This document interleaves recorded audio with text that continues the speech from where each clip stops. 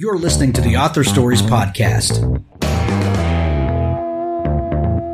bringing you the story behind the stories and the storytellers.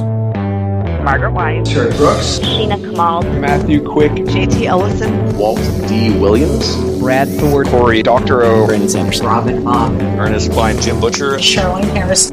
Visit hankgarner.com for archives of all the shows. Today's guest is... Well, thanks for joining me again for the Author Stories Podcast, where I bring you the story behind the stories and the storytellers. Today, I'm super excited to have Sarah Strohmeyer on the show with me. She has an amazing new book. It's called Do I Know You? And this is a fantastic thriller that it has one of the best premises that I've encountered in quite a while. And I'm recommending this book to everyone. I love it so much. Welcome to the show, Sarah. Well, thanks for having me. I really like to talk about writing and being an author, so I'm really excited about this podcast. Absolutely. I'm excited to have you. Before we get into talking about all the great stuff that we're going to get into today, Sarah, we begin each show with the same question. And that question is, what is your first memory of wanting to be a writer or storyteller?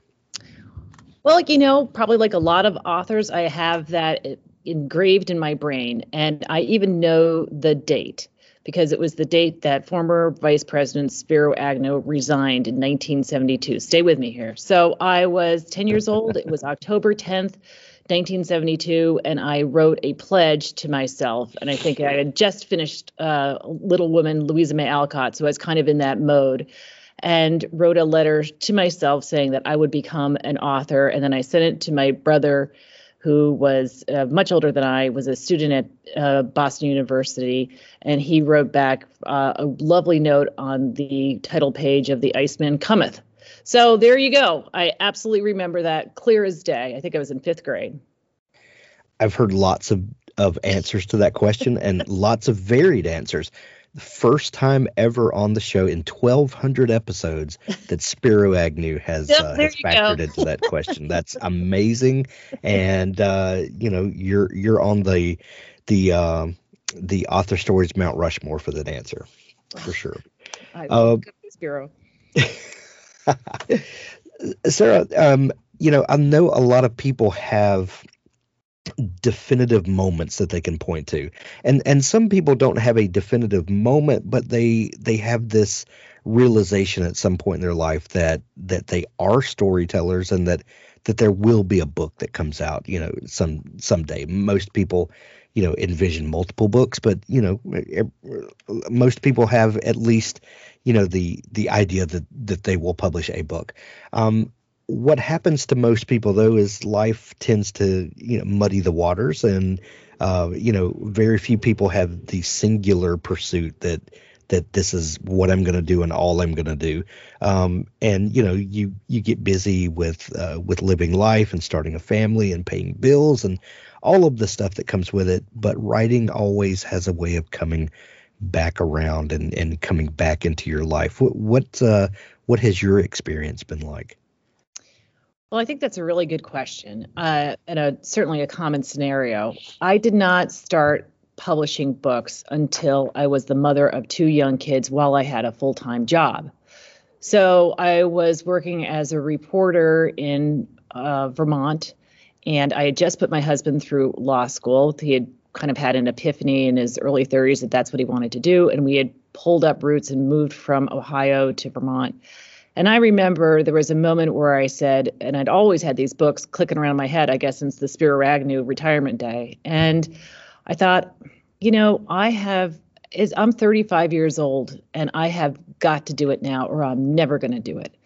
And there were a couple of moments that I think were key. One was, I remember reading an author, I wish I could remember her name, and she said, look, you just find space. If it's in the boiler room next to the heater, you just find that space and you write. And that's what I did. I would put in a full day's work and come home and do dinner, and I would get up from the table and I would actually return to my office down in the state capitol here in Montpelier and write.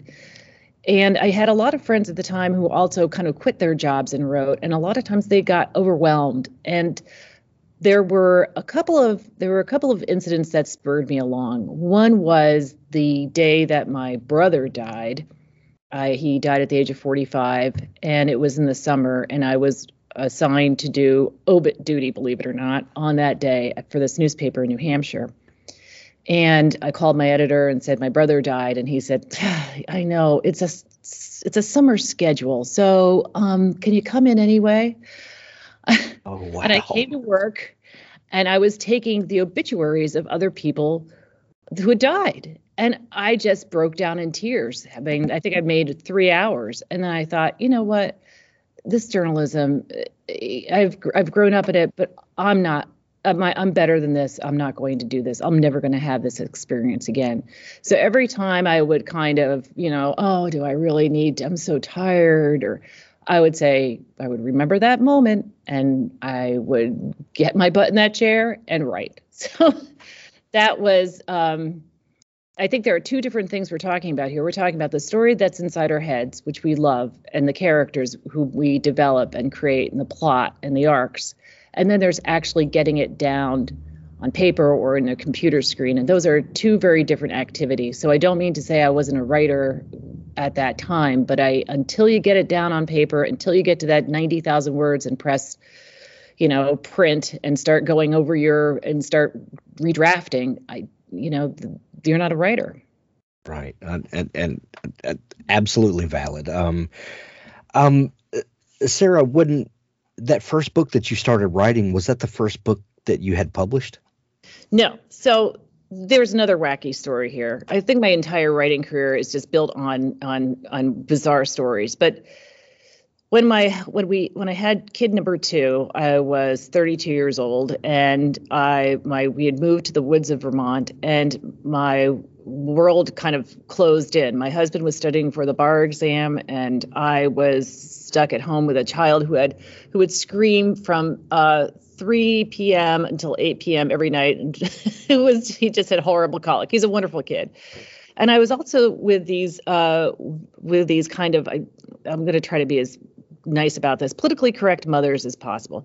And they were distressed that my 4-year-old daughter, who's extreme feminist right now, was playing with Barbies. And they would ask me to put Barbies away. But, as soon as, could you please put the Barbies away? And so I, in my kind of postpartum insanity, wrote this book called Barbie Unbound, a parody of the Barbie obsession. I couldn't get any publishers to go with it because they were all afraid of lawsuits, but this lovely lesbian feminist press in Norwich, Vermont said, we'll do it.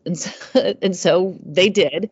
And we were immediately covered by the Wall Street Journal, who said, you're going to be sued. And we weren't. And it was this weird cult hit. And it was a lot of fun to do. I shot it with a photographer from the paper on our spare time. And we had Barbie and all these literary and modern. I mean, now it's all derivative. It's all been done. But at the time, no one would do it because Mattel wouldn't touch it. But it was a great hit. So that was what started my illustrious literary career, was Barbie. That's such an amazing story. Sarah, I know that you worked as a reporter, and I've met a number of people doing this show that also began their career as reporters or journalists. And I'm always fascinated by the ability to do that job and then write fiction.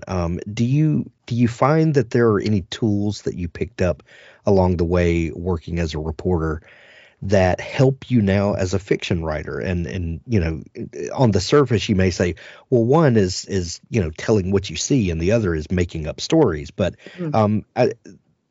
to me, like, especially in a bigger city where you may have 3 or 4 different newspapers and news outlets, and you all show up to cover a story, and you're going to get 5 or 6 different vantage points on that story because everyone sees it from their perspective, and there's certain details that stand out to you that may not stand out to the reporter to your left or right. Are there any things that you picked up along the way that help you now as a fiction writer? That's another interesting question. I would say in some ways, being a reporter worked against me because I had to fight the pyramid template for reporting. And I'm old. I mean, I'm 58 years old. So we learned how to write in pyramid style. And that's very different than how reporters write now. So the impulse to get to the end or to get the hook, to get people interested in the story would sometimes work against me in writing thrillers or suspense, because what you really want to do is you want to suck people in a different way. And so I had to fight that temptation to put all the information out there at once. What helps you is just the concept of deadlines and respecting editors. When you have a really great editor, and I've been lucky to have some really great editors, including my current one at HarperCollins, it's there's no you can't be a prima donna. You learn to trash, kill your darlings, as they say, and you learn that you learn to be a little humble, I think, and after being a reporter, because not only have you learned how to be edited, but you've also learned how to deal with public ridicule, criticism. And, that's nothing compared to the world of Twitter now, which I just think is a vicious, vicious place. And I hate it. But it's a dumpster fire. Let's call it what it is. It is. It's a dumpster fire. And I've seen really great authors and really people just go down in flames. And it's just, I feel so sorry for them. And I honestly don't know how you survive. So my experience as a reporter really didn't help me that much compared to what's going on today. But I think the biggest advantage is this being able to be disciplined and write and to be edited. And that's, I think, the best. And I think you appreciate a little bit of dialogue. I certainly met some characters along the way. And as a reporter, you always are thinking, oh, someday this will make a great book. This will make a great book. And then when you sit down to write it, you're like, it's not that great. Sarah, you wrote a series of books, the Bubbles Yablonsky mystery series. Where did Bubbles come from? Well, that's a good question. Another one. It came from two places. So remember, I've got this illustrious Spiro Agnew Barbie background, right? So that's where I'm coming from. I am not I was right at school. Barbie was my impetus. So I had her in my brain. And I am from a steel town in Pennsylvania, where it was a steel town once upon a day, called Bethlehem, Pennsylvania. And I always wanted to set Bubbles, I always wanted to write about Bethlehem. And actually, it was an interview I had with Janet Ivanovich, who used to live up here in New Hampshire. And I showed her my Barbie book, and she said, you call her Bubbles and set her in Bethlehem. Boom, boom, boom. Janet used to live right around the corner in Easton, Pennsylvania, where her husband had been a professor. So she was familiar with the area. And that's where I took off. And I loved pink-walled hair salons, back in the day. My mother would go once, she had an appointment every Friday with Mario, and you'd go down to this pink-walled hair salon. Everybody knew everybody. You bought them Christmas gifts. It was just was the atmosphere. So I wanted to replicate that atmosphere. But actually, I have to tell you, so I don't want to go off on a tangent here, but I'll just very briefly say that when I was promoting Bubbles, I would dress up like Bubbles. And remember, I was much younger. And I would go, this is when they put you on book tours, and I went around the country, and I would pack this gel-filled leopard print bra and a see-through leopard top and this big blonde wig and this tight skirt and fishnet stockings and heels. And I would walk into bookstores like that, and that was how I would do my presentation. I don't know what I was thinking, but it was fun. It was really fantastic, by the way. But there was a problem in that that's how I landed on the, terrorist watch list, was because I had all these one-way tickets under my author's name, and I had absolutely no ID under my author's name except for my passport.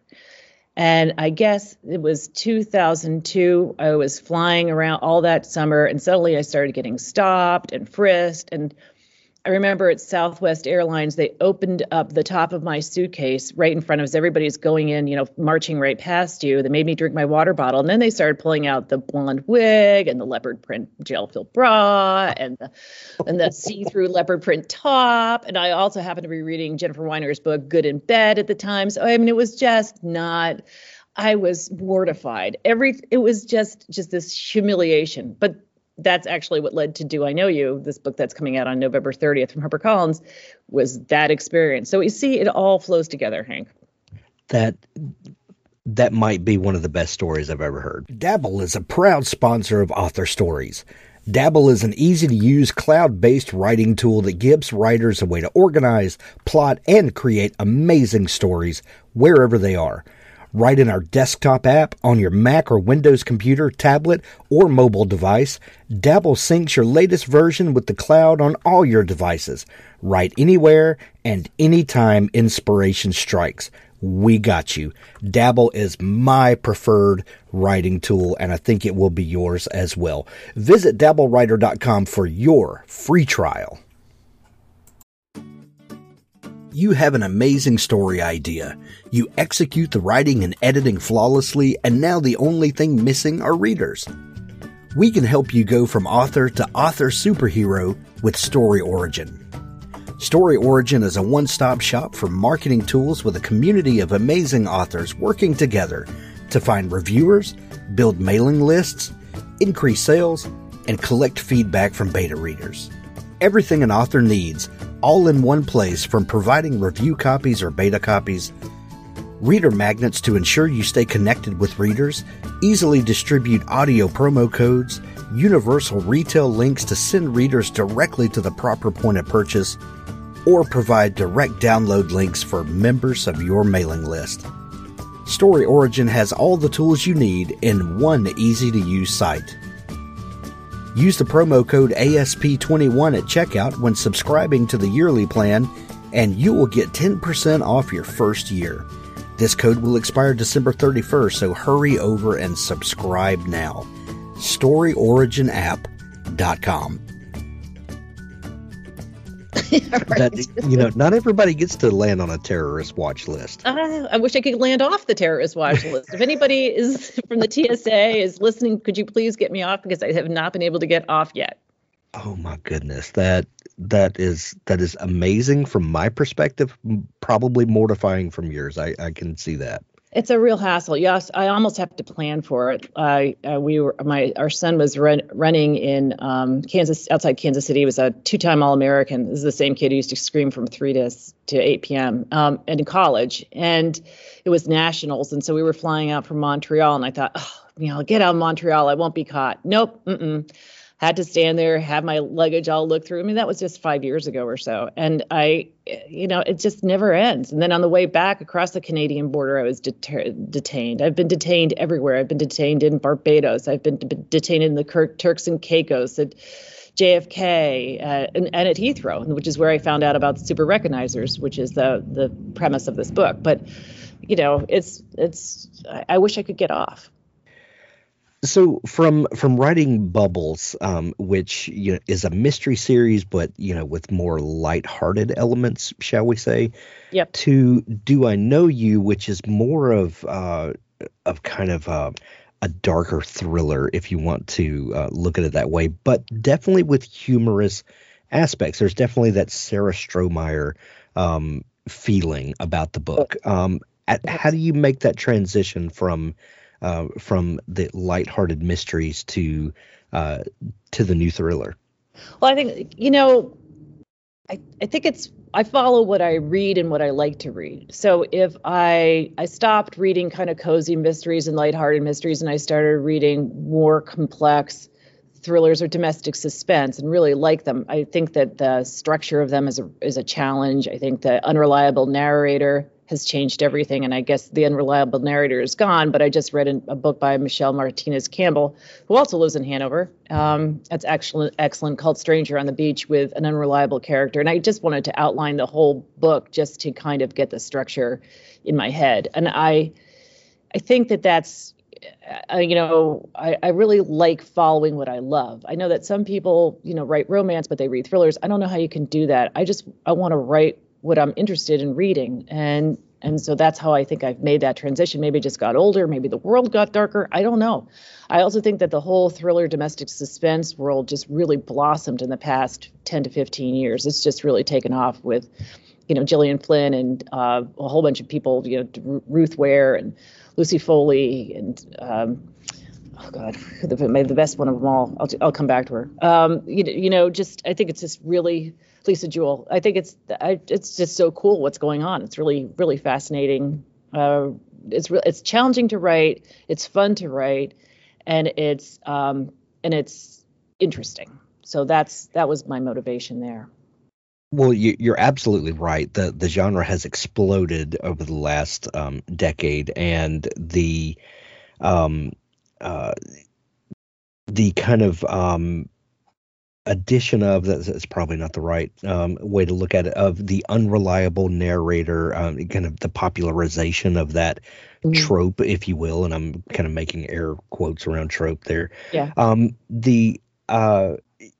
Definitely kind of upped the stakes of the genre, but also made it more difficult for writers that because all writers are readers, writers who love the genre for themselves that then want to try their hand at it. The stakes kind of go through the roof, because people have already done this. Right. How do I carve out my niche in this? And do I know you've got a really interesting premise that you play with, and that's the idea of the super recognizer, which you mentioned a minute ago.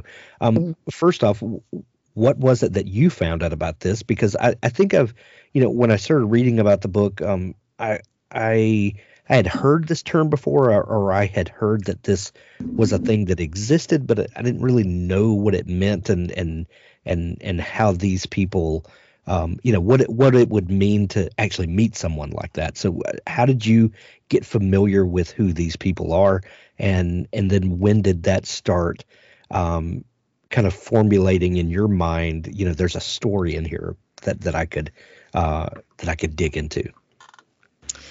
Well, that goes back to the Shoe Bomber. When I used to be published by Hotter Headline in England, and they very nicely flew me over there from Houston, and where I was on a book tour to attend a conference. And I guess because I came from Houston, I don't know, there was some sort of, because remember, I'm on the terrorist watch list. I was pretty much surrounded when I got to Heathrow, and these guys came out of nowhere. I mean, they just kind of stepped out of the crowd, and it wasn't the usual. You work your way through the maze of the rabbit warren to get to the table to be interviewed to go to this. No, these guys came out of nowhere, and they said, "Could you please come with me?" And I ended up in this room, and with these very, very polite, I can't stress how polite they were. They were so polite, security guys. I guess I don't know if they were from Scotland Yard or whatever. And they said, they gave me the same line over and over, which is, no, you're just a random sampling. You're just a random sampling. And proceeded to ask a bunch of questions. And finally, when we were done, I said, we started talking about American security on airlines and the Shoe Bomber, people having to take their shoes off. And he said, "Oh, you guys are so far behind. We've been dealing with the IRA since forever, right, for decades. And we are so many steps ahead of you. We have super recognizers in Heathrow and looking at cameras, and they are around the airport, and they are able to detect terrorists, people who are known, who are even disguised." And so I had this long, fascinating discussion with them about how they'd been using super recognizers during crowds and parades and at airports, anytime there would be a huge gathering and a potential for a terrorist situation, to identify people and pull them out of the crowd. And so that was 2002, and that's just been percolating in the back of my brain. And since then, there have been some articles. I think there was one in the New Yorker.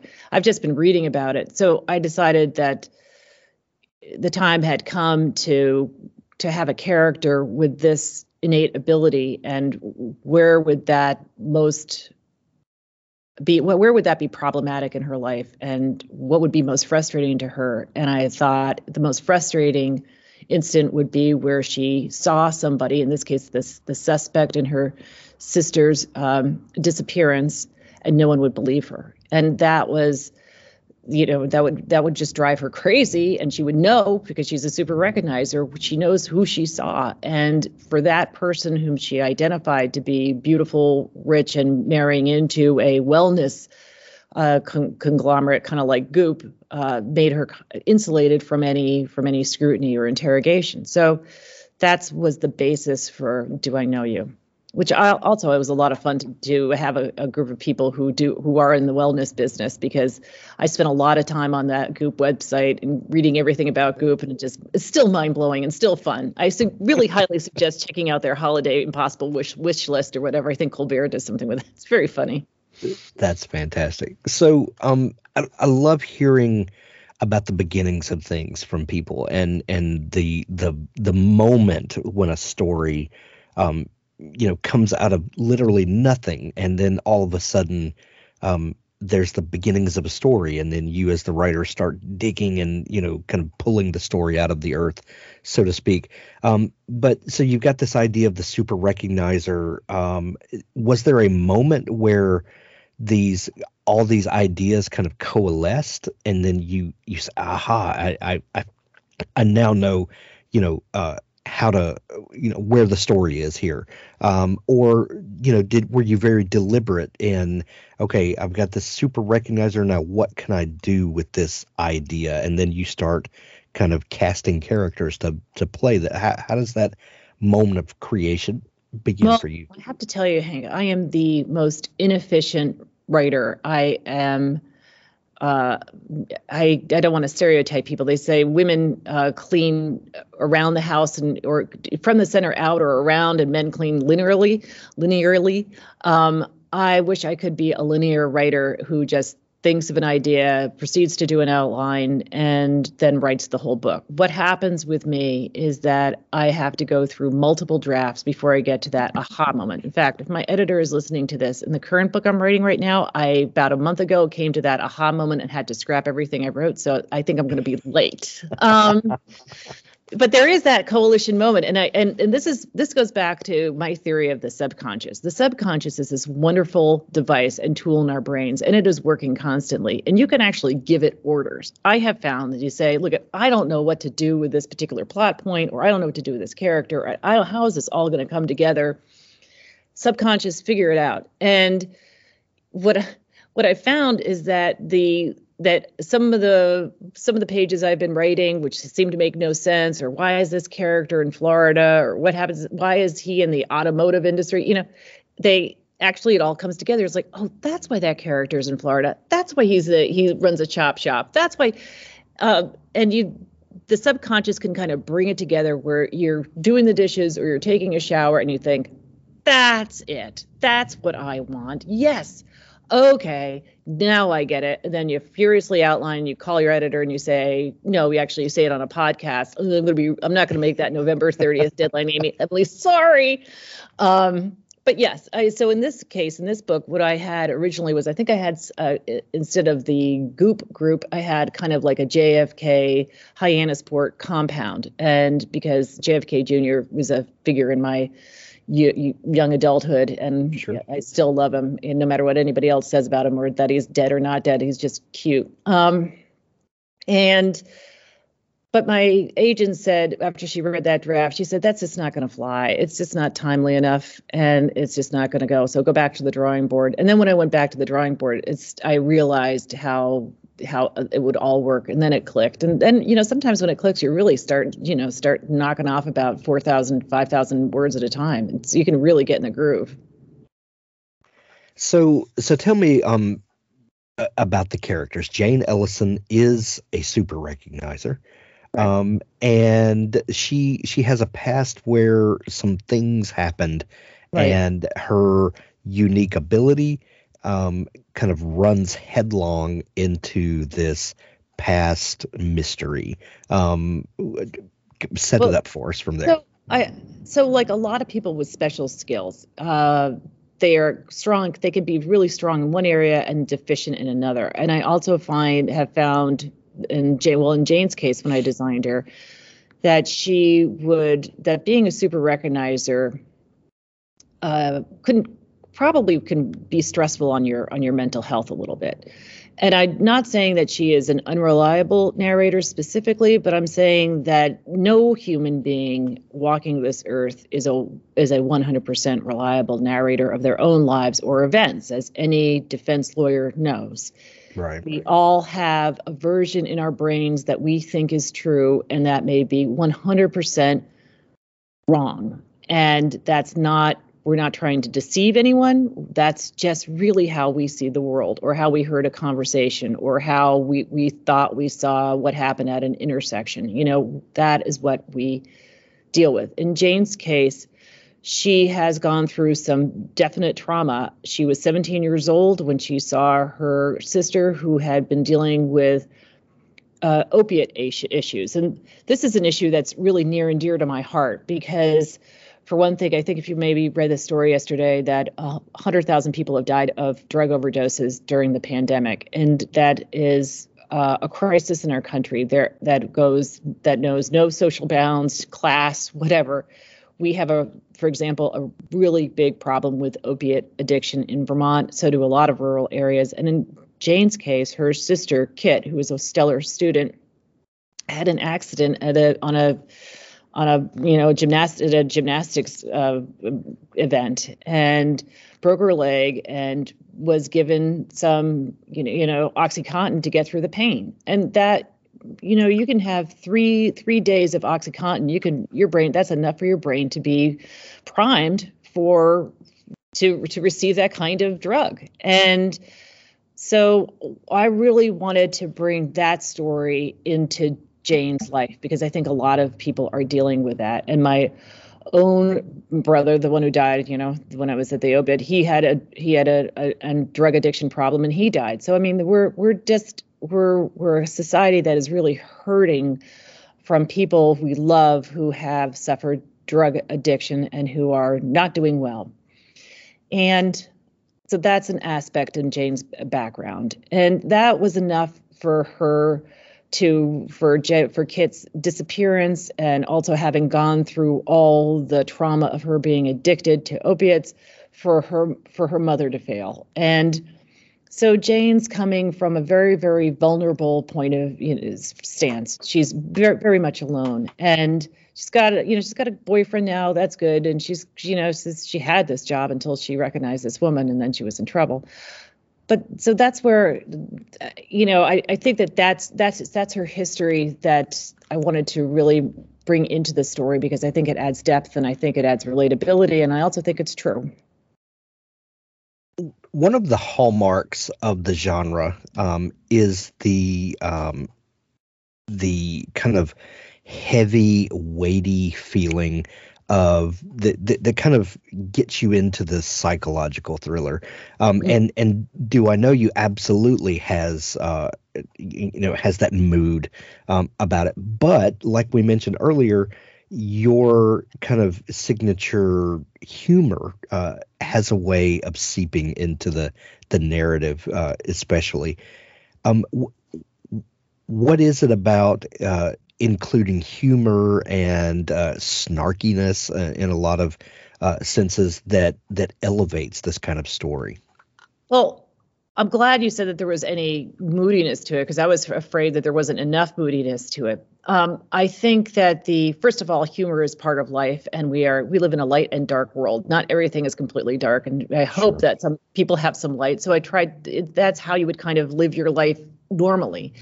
And I read plenty of thrillers where it's just dark, dark, dark, and I love it. It's just like doing a really intensive jigsaw puzzle. But I also think my instinct tells me that we are probably about to move out of that singularly dark world. I think that probably if you've been reading a lot of thrillers, you're going to be burnt out on that. And Hank, I can only write what I can write. I can't imitate anybody. I can only be myself, and people either like it or they don't. And that's just the way it is. And I completely respect that. And that's my attitude myself.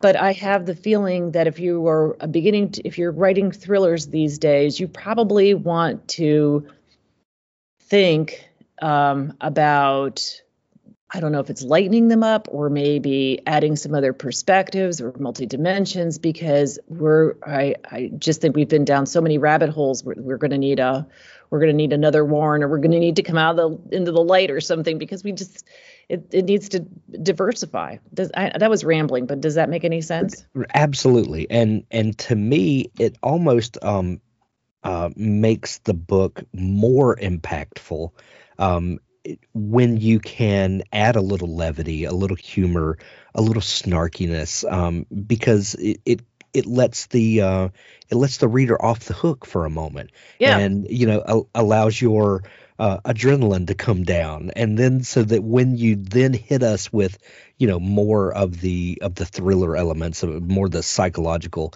suspense elements, they almost hit harder because you let your guard down. And I love that about what you've done here, and I absolutely hope to see more of that in the genre.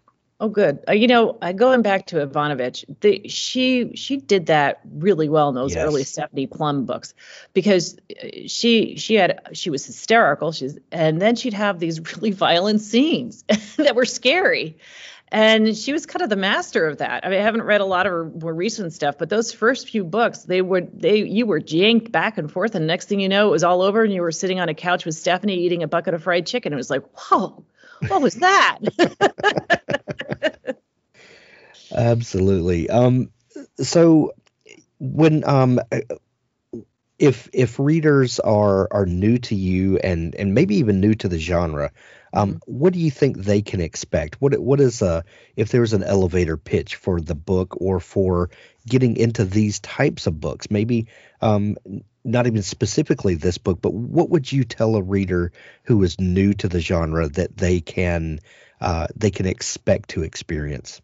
Well, I think what they could expect to experience with Do I Know You is to have a respite, to tune out and go into the world set on Cape Cod, in a dark Cape Cod beach, or a beautiful Cape Cod setting with beautiful people, and a sister's pursuit to find what exactly happened to her oldest sister on that night on the beach when she was overdosing and at the water's edge with a mysterious woman. And I think what we all want is a break. We want to be riveted. We want to feel, we want to be part of the action. We want to be part of the characters. We want to be part of their family, or maybe not their family. We want to look inside a privileged, cloistered world, which is definitely in Do I Know You, because of these people who live on an island who've got this great wellness compound. And there's a puzzle to solve, and there's humanity, and there's mystery, and there's deceit,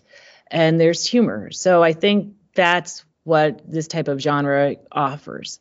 I can have a list of recommendations for people of what books to read if they're just getting into this genre. And I think that, for example, Lucy Foley's Guest List, which is a wedding set on what I think is the Blasket Islands off the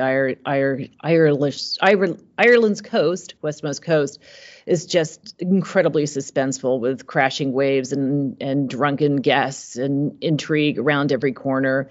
I think that if you wanted to read something that's really unusual, I would recommend J.P. Delaney's The Perfect Wife, which is about a kind of Jeff Bezos type who creates his wife into a robot. That's in the first chapter. I'm not giving anything away, but that also has an interesting second person recommendation. I think if you're looking for, I've got to read these toxic things. I don't know if you've read it, but